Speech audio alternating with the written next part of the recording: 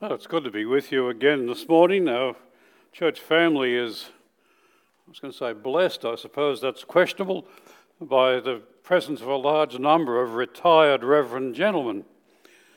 We always stand ready to be useful in the church's life when called upon, and so I'm more than happy to be here whilst Peter is unable to be here this morning.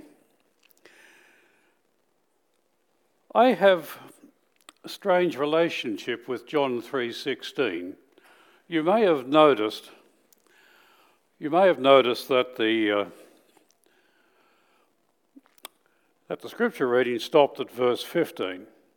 Now, you may think that this is a worrisome sign. Doesn't the pastor believe in John 3:16? Why wouldn't he include that on the reading? Surely that's germane. Well, I want to assure you that even though what I'm going to do this morning doesn't particularly centre on John 3:16, it is nonetheless the background music, if you will, the soundtrack to everything that we shall consider together. Back in the mid-1978, I fronted the ordination committee of the Baptist Union of New South Wales. I had been a pastor, an associate pastor at a Bondi Junction Baptist Church in Sydney for 2 years, a youth pastor, although my children and my grandchildren refused to believe that I was ever a youth pastor. But I was. And I had been for 1.5 years the pastor of that church and at the Baptist College as a private student. But there I was in front of the ordination committee, and I was assigned John 3:16 as the sermon that I was to deliver as part of our time together. Now, I do admit on occasions to having a slightly warped sense of humour. Not very often, you will understand, but just a quirk every so often. And it did occur to me, why would whoever chose this verse, why would they give it to me for this occasion? Were they implying that there were members of the ordination committee who needed to hear John 3:16 and respond? Well, I played with that idea for a while and thought that it was possibly unlikely and probably unwise if I was to proceed on that basis. But I did feel something of a fraud having to present an overtly evangelical message to what was presumably not only a group of committed Christians, but perhaps even the cream of the denominational crop. I settled on not doing that. I dissected it.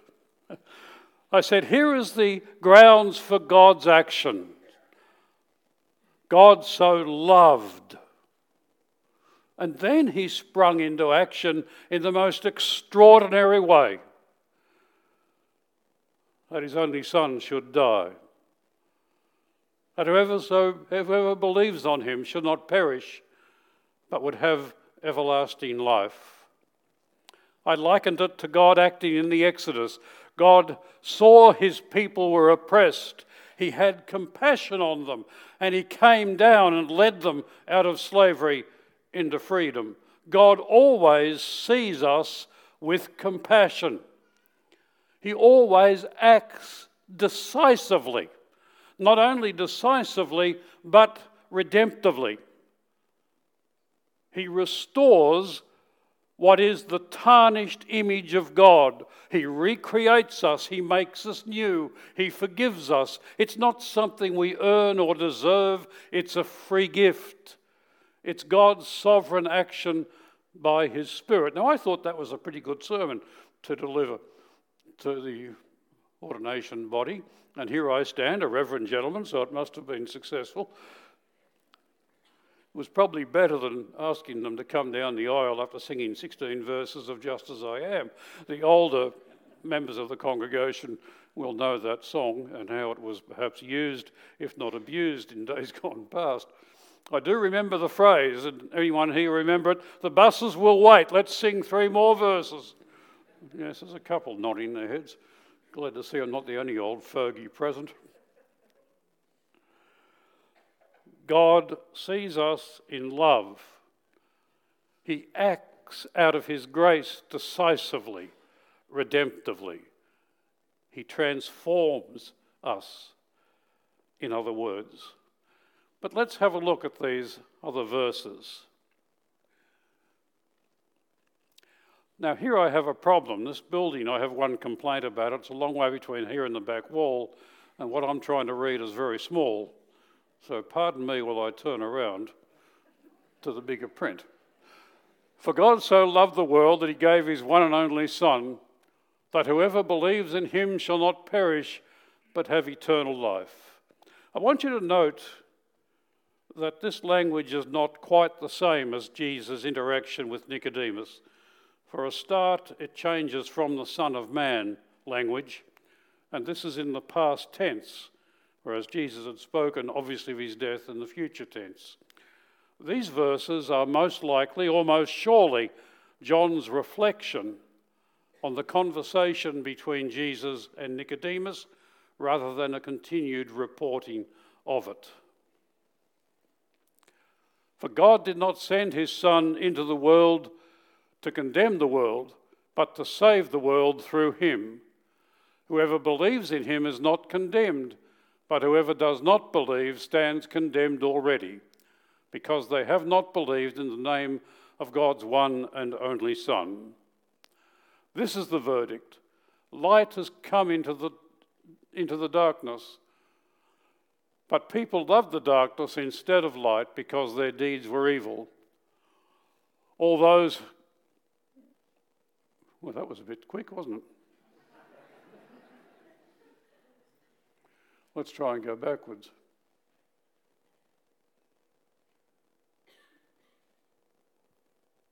Can you put that back onto the right slide for me? My apologies.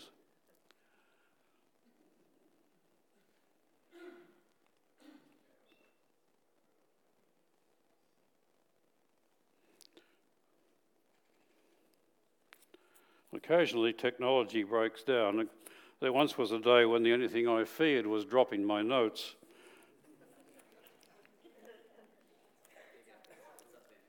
Oh, we've got it up again. Thank you. All those who do evil hate the light and will not come into the light, for fear that their deeds will be exposed. But those who live by the light, live by the truth, rather come into the light, so that it may be seen plainly that what they have done has been done in the sight of God. We're going to consider Nicodemus. John chapter 3 is not the only place that Nicodemus crops up in the gospel. I have called him the man who lived in the shadows. The question is, did he come to the light?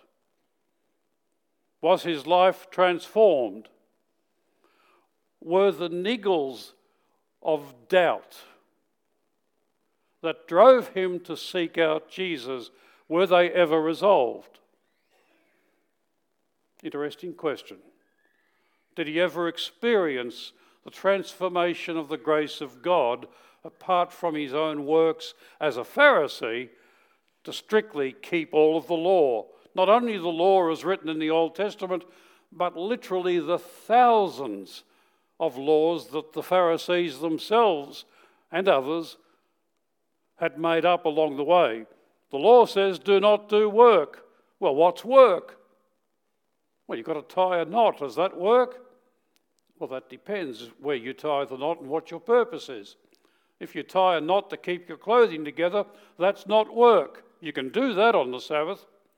But if you tie a rope onto a bucket and drop it in a well, that's work. You can't tie that knot. You get the drift, do you? Pharisees loved this stuff. They lived for it, literally. And they thought that by doing so, their honouring of God would be so obvious that on the basis of all that they had done, they would find themselves acceptable in his sight. Did Nicodemus ever come out of the shadows? Well, who were the Pharisees?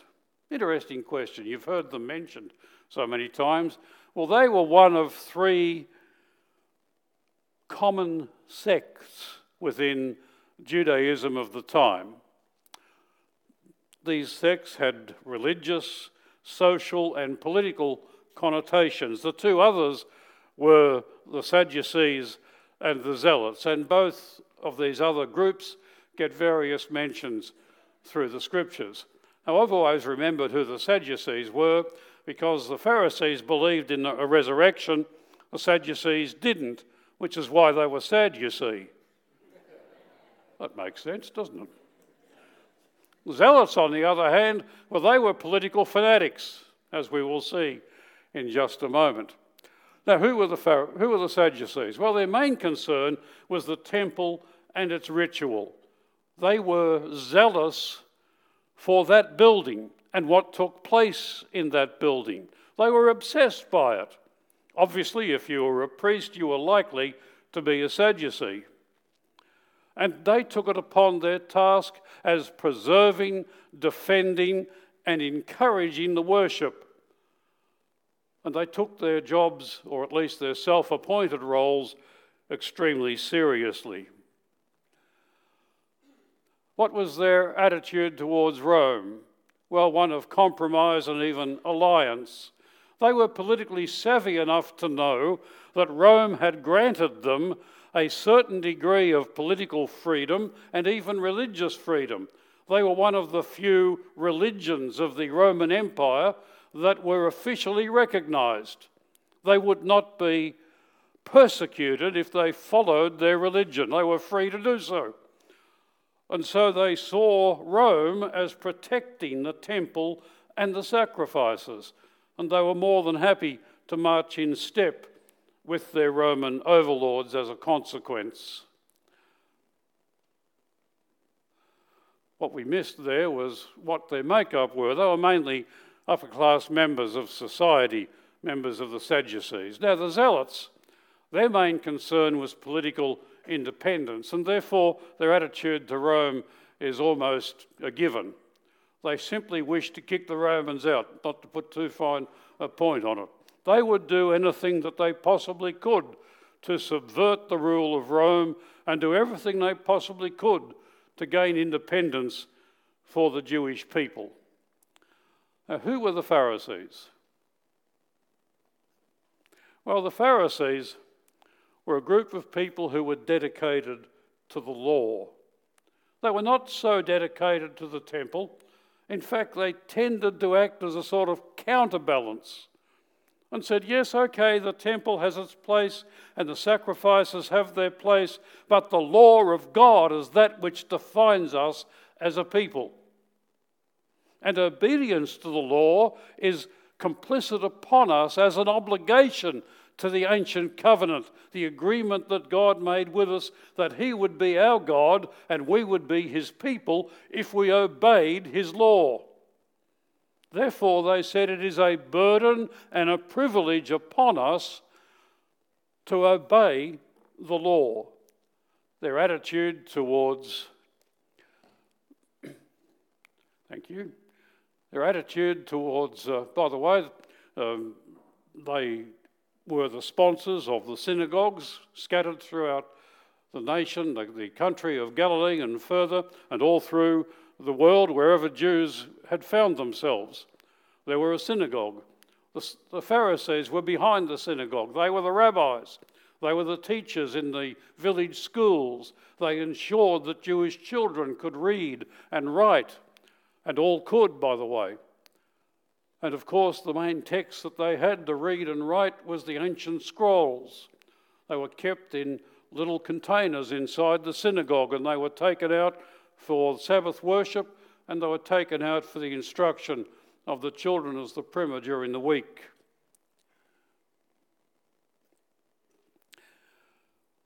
Their attitude towards Rome was one of tolerance. We'll put up with them, and we will compromise with them insofar as we maintain our obedience to the law. The membership, well, extremely wealthy, because they were occupied not in earning money. They had to have it to start with. They were occupied in teaching. They were occupied in policing people's lives. And so they were usually upper class from the upper class or from the extremely wealthy middle class, merchants, professional people, and otherwise. Now, the interesting thing is that after AD 70, when the Roman armies surrounded Jerusalem, just as Jesus said they would within that generation that he spoke to, after Jerusalem was completely and utterly destroyed, and I mean completely and utterly destroyed, the Roman soldiers even prized apart the stones that had collapsed from the temple in order to get the gold that covered the dome of the temple out. They completely destroyed the place, and it was not lived in for centuries. Hundreds of thousands of Jews were sold into slavery, so much that the traders complained to the Romans that there were far too many coming onto the market and the price had gone down. There was no money in it anymore. And over 1 million had been killed in the process. After AD 70, the nation of Israel was no more. No more temple, no more sacrifices. And so the Pharisees were ideally placed to survive because they didn't need the temple or the sacrifices. They had the synagogues and the schools spread out through the known world. They taught the law. And it was the Pharisees who came at the whole idea of modern-day Judaism. There is a direct line between them and how the Jewish faith is practiced today. No temple, no sacrifices, synagogue, schools, the law. Here's an interesting question. Can you use a lift, an elevator, on the Sabbath? You might think, what's this got to do with Nicodemus? Well, Pharisees are alive and well. And not only within modern Judaism. As a young boy growing up in a Baptist church in Geelong, we had a youth camp. We couldn't swim on the Sunday because that was Sunday and you don't swim.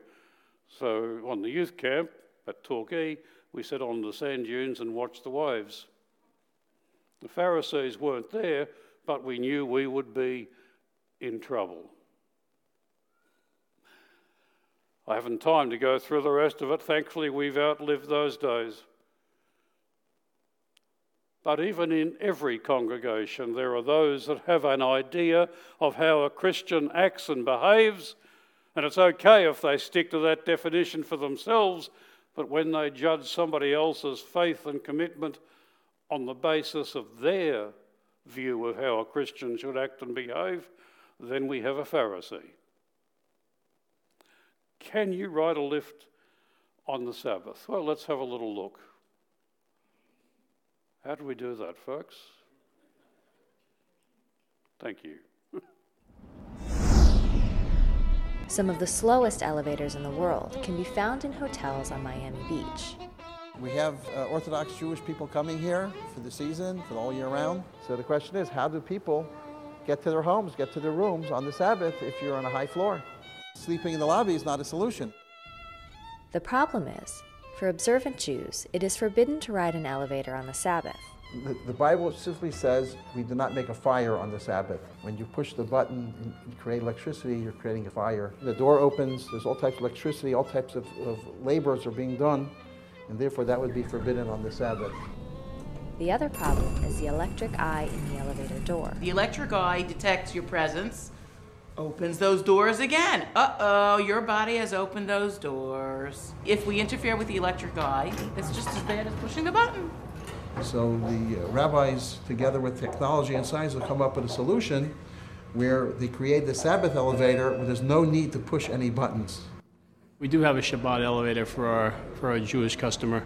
Our maintenance staff, typically around 5:30 in the evening, before the sun will set, will key the elevator where it goes straight to the rooftop, up to 17, and then we'll stop on every floor on the way down until it hits actually the basement level. Going up, the Shabbat elevator is an express to the penthouse. We're going to be singing the Shabbos songs, Smiros, especially if we're alone together in the elevator. It goes quick. It's quick. It does, yes. The penthouse, it goes quickly. Coming down, the elevator takes about 7 minutes, stopping at every floor.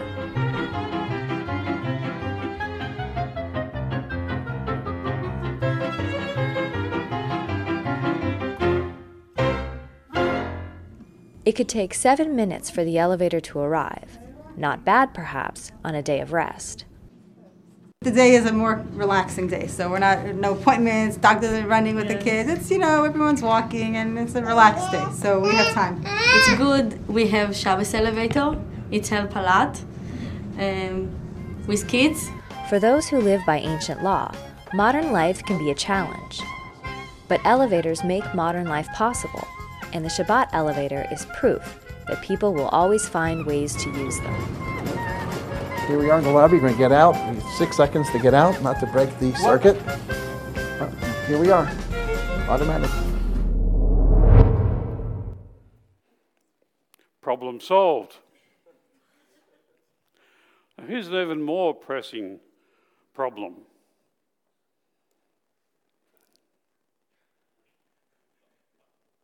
Can you use toilet paper on the Sabbath? Now, you didn't know this was a problem, did you? I've always wanted to talk about toilet paper during the sermon. It's a bit of a worry, isn't it? This is from a rabbinical website. Things that are attached by glue, sewing, or even perforation cannot be unattached on the Sabbath because this changes its form and makes it into something different. Pre-tear toilet paper before the Sabbath. Also for paper towels, pre-tear what you might need, or use paper napkins. Problem solved. Can you use a refrigerator? What if the light comes on when you open the door? You can't light a fire on the Sabbath. Problem. Using a refrigerator on the Sabbath is permissible only if you take out the light bulb or tape up the switch that activates it before the Sabbath. What's the point of all of this? And by the way, I need to make this quite clear. I am not holding those folk on that video up to ridicule. I think they're wrong. My warped sense of humour does cut in, I must admit. I try and hold it back, and I think it's frankly ridiculous, but I'm not holding them up to ridicule. I know Orthodox Jews personally in years gone by in Sydney, and I found them to be genuinely good people who wished to glorify God. And I have no argument with that desire. I simply have a problem with the method. They wanted to obey the law. They wanted to honour their covenant obligations, and they wanted to glorify God, and so did Nicodemus. What's the danger? The Pharisee stood up and prayed about himself, God, I thank you that I am not like other men, robbers, evildoers, adulterers, or even like this tax collector. Now, if this Pharisee had lived today, he would have said, I never press the button on a lift, I pre-tear my toilet paper, and I take the bulb out of my fridge. Thank God I'm not like other men. What it does is turn you into a self-righteous prig. You think you've made it. You are better than everybody. Look at you poor people. You can hardly swim at all. Hey, I got my first certificate. I can swim 50 metres. I'm better than a lot of people. Here's the problem when you try and erect a moral ladder and step to the top. You can do it, provided your vision is narrow and you ignore your own faults and failings. You can say, yes, I'm better than all of these people, but what if the measure is not 50 metres or 100 metres or a mile or 10? Which one of us can swim to New Zealand? Why would you want to? Good question. Kiwis here? Beautiful country, been twice, would love to go again, if they let me in after that. Why not? Because we all fall short. Depends where your measure is stretched, isn't it? We all have sinned and fallen short of the glory of God. It's all very good to measure ourselves against others, but when you measure ourselves against God, fail, and we all stand on exactly the same level. We have all fallen short, except a Pharisee never knows it. He's better. She's better than everybody else. Jesus went into their synagogues, and a man with a shriveled hand was there, looking for a reason to accuse Jesus. The Pharisees asked him, "Is it lawful to heal on the Sabbath?"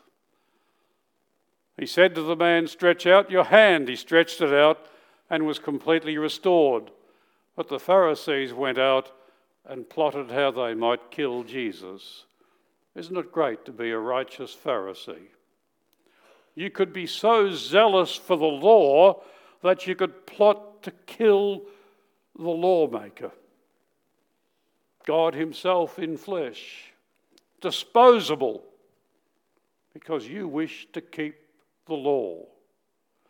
Would you not think that your priorities and understanding are slightly off? Jesus said, "What goes into a man's mouth does not make him unclean. What comes out of his mouth makes him unclean." The disciples said, "Don't you know you've just ticked off all of the Pharisees?" It doesn't actually say that, but that's my paraphrase. Out of the heart comes evil thoughts, murder, adultery, sexual immoralities, theft, false testimony, and slander, said Jesus. These are what make a man unclean, but eating with unwashed hands does not make a man unclean. The Pharisees, you see, were concentrating on the wrong things. How did Jesus categorize the Pharisees? Blind guides, fools. Woe to you, teachers of the law and Pharisees, you hypocrites, like whitewashed tombs, beautiful on the outside, but inside full of the bones of the dead and everything unclean. You snakes, you brood of vipers. Not terribly PC, was Jesus back in his day. How will you escape being condemned to hell? And so upon you will fall all the righteous blood that has been shed. Truly I tell you, all of this will come on this generation. So here is Nicodemus coming to Jesus by night. Why? Well, perhaps because that was a break in the day. We shouldn't see any, I'll sneak in while nobody's watching. He was a teacher, a recognized person in Jerusalem of high status. One of his jobs was to suss out false teachers. Simon the Pharisee asked Jesus to his house, remember, for dinner. He wanted to suss him out. And when Jesus forgave the woman who bathed his feet with her tears, Simon said to himself, "Well, now I know you're not a prophet." That, you see, was the reason for asking him there. I'm going to check him out. Now I know you're not a prophet because you would have known what sort of person this woman was. So Nicodemus going to see Jesus was not a problem. The night time simply means that they both had time. But why did he go? Why did he go? The night time back in those days, there was no Netflix. Couldn't go for a drive to see the sights. You went to bed early. It was a time for reflection and thought, a cool breeze perhaps. And in those times of reflection and thought, was it possible that Nicodemus thought to himself, how do I cope with who I am? I obey the law. I do all the little things. I call people out if they're not doing it. I should be satisfied. But there is a gnawing ache inside of me that says something is missing. Is it possible that this uneducated carpenter could help point the way? Rabbi, we know that you are a teacher who has come from God. No one could perform the signs you are doing unless God were with him. You see that is respectful. He's curious. He's open to what Jesus would have to say. There is no sense in this statement or anything that Nicodemus said that is judgmental towards Jesus at all. He's not there as a Pharisee. He's there as a man, stripped of that identity for the moment, I believe. You must be born again. Now, let's not confuse the minute it takes to read these verses with the whole conversation between Jesus and Nicodemus. That possibly took an hour or more. John is doing us a favour, and parchment was expensive. He only had so much of it. So he condensed down what was said to the pertinent facts. Nonetheless, we may assume, I think safely, that this was Jesus' immediate response. He knows how we tick. He knows how Nicodemus ticks. And perhaps he could see that aching doubt within Nicodemus. Nicodemus, you will never get to a point of fulfillment in life and acceptance before God by adhering to the law, because the law only tells you you can't do it. You fail. You can't measure up. You have to throw yourself on the mercy of God. Listen to David, for example. Have mercy on me, O God, according to your love. Nicodemus, you don't need to fiddle with the edges of your life. You need to be made new, transformed. How can a man be born when he's old? He can't enter a second time into his mother's womb. Was this bewilderment? Understandable if it is so. I think it certainly turned into it, as we will see. Was it scorn and rejection? Oh, you idiot, Jesus, not possible. Why'd I waste my time coming to see you if you're going to deal up nonsense like this? Is that what Nicodemus was thinking? Or perhaps it was wistful. If only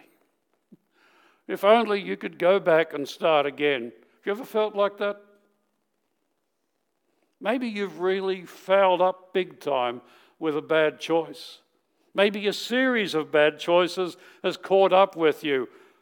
And when it's quiet, when it's peaceful, when it's time for reflection, you wish you could just go back and start again. It's said that ancient children's fairy tales were just lessons in the realities of life. Humpty Dumpty sat on a wall. Humpty Dumpty had a big fall. Humpty Dumpty fell off and he couldn't get, even the king's horses and the king's men couldn't put Humpty Dumpty together again. What's the lesson? When it's broke, it's broke. You can't fix it. Have you ever felt like you've just dropped off a wall and you're in bits? Perhaps you're interested in the king's horses and the king's men. Not so much the horses, maybe the men could help put you back together again. But you think to yourself, no one cares. And if there was a stray king's man around, he wouldn't take any notice of me anyway. If only we could start again. If only the slate could be cleaned. If only I could be somebody different to who I am.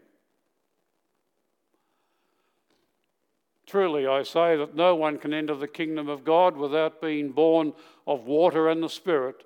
Flesh gives birth to flesh, but the Spirit gives birth to spirit. The wind blows, Nicodemus, but nobody knows where it comes from or where it goes, but they can see its effects. So it is with the Spirit of God.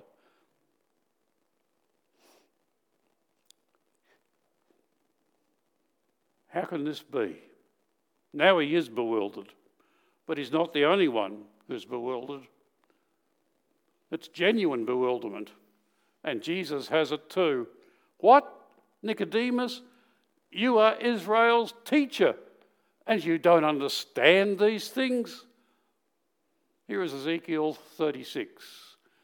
I will sprinkle clean water on you, and you will be clean. I will give you a new heart and put a new spirit in you. I will remove from you your heart of stone and give you a heart of flesh. Genuine bewilderment and a different worldview. Nicodemus would not have rated a poetic verse from the prophets along with the propositional verses of the law in the Old Testament. Not that he didn't believe the prophets, but propositional truth is easy to wrap your head around. What does a poetic explanation from the prophet have to do with measuring up to that? And so there would have been a tendency to downplay verses such as that in Ezekiel, and there were plenty of them. Nicodemus's worldview was that if you want a relationship with God, you have to be born a descendant of Abraham. And you have to live up to the obligations of the covenant.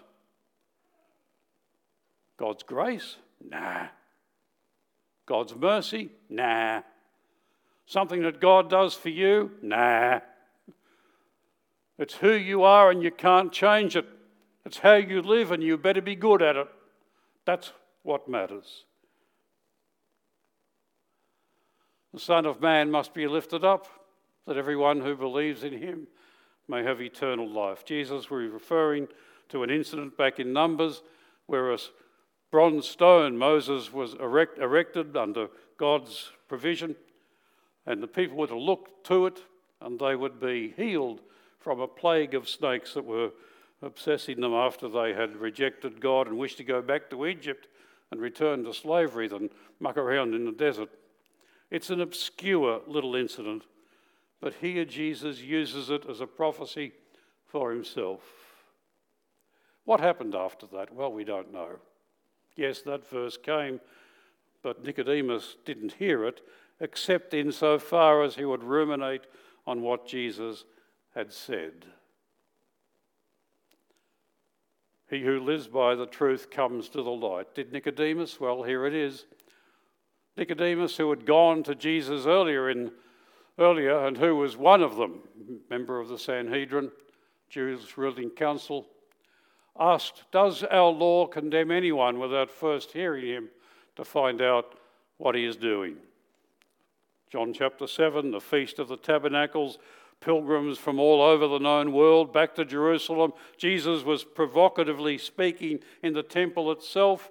The soldiers had been sent to arrest him. They came back and said, we've never heard a man speak like this. We couldn't arrest him. The crowds were agitating for his death. The Sadducees and the Pharisees were working together for once, and they wanted it too.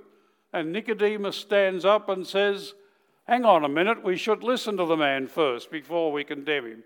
Now, was this a statement of faith? I think, in fact, it was more of a protest on legal technicality. What was Nicodemus thinking? Not sure, but I am sure that he thought not a good idea to stand up and say, I think I'm a disciple. I think I trust him. I think I believe in him. Much safer to say, hang on a minute, technicality, before we judge him, let's listen to the man. And then here, Joseph of Arimathea asked Pilate for the body of Jesus. Joseph was a disciple of Jesus, but secretly because he feared the Jews. With Pilate's permission, he came and took the body down, and he was accompanied by Nicodemus. Third time, Nicodemus pops up in the Gospels. Why was he there? Trust, obedience, transformation, or a continuation of an anger against a legal process gone wrong and a good man hounded to his death? I tend to think it might be the latter rather than the former, but I have no idea. And then in Acts chapter 15, some of the believers who belonged to the party of the Pharisees, yes, post-resurrection, there were those who were Pharisees who placed their faith in Jesus. The question is, was Nicodemus among them? If Nicodemus was on trial for being a Christian, would there be enough evidence to convict him? Good question. You must be born again, a transformed life. My friends, this is where a transformed life starts. You may say, well, Gary, you've gone on about Pharisees that lived 2,000 years ago. I'm not likely to be a bloke like that. I'm not likely to hold to those sorts of things. There is a gap in everyone's life. What do you fill it with? Political philosophies? Are you out to save the world? Let's go for target zero. Doing the world a favour and everybody else? How zealous are you? How does your morality stack up? Yes, I'm a faithful person. I'm faithful to the person I'm with, and I'll be faithful to the next one, and the next one, and the next one, but I'll never commit myself to anybody. How's that working out for you? What is it that you believe will make your life complete? What is it that is at the core of you? If somebody said, "Who are you?" What are you zealous about? We live in difficult days as Christians, although that's not anything unusual. That tends to be cyclic. We're not exactly the flavour of the month. We're laughed at fools. This book is a joke. Our faith is nonsense. And yet we hold this to be a self-evident truth that no one comes to the Father except by Jesus. And the start of a transformed life is not to take the philosophies that are in vogue at the moment, not to spin them so that they become the core of who we are, so that they define us. What starts a transformed life, truly transformed, not only in time but eternity, is submitting to the sovereign actions of God to be remade. If you are a Humpty Dumpty in any dimension, yes, it's possible to be put back together again. For God so loved you that he acted constructively, sacrificially, to do the one thing that makes a difference to you. He died in your place. He carried your sin and your guilt, and you go free. You didn't earn it. You don't work for it. It's a free gift. Doesn't matter the colour of your skin or which one of 3,483 genders you are. Doesn't matter what spins your top or floats your boat. True transformation comes when you accept the gift of God given in grace. He loved the world so much, he gave his only Son, that you might have life eternal, not only length, but quality, abundant life. Let's pray together. Lord God, we thank you for your love. We thank you for your power in our life to take even the most entrenched philosophy and turn it upside down. The biblical record leaves us in doubt as to where exactly Nicodemus stood. Lord God, help us to be clear where we stand.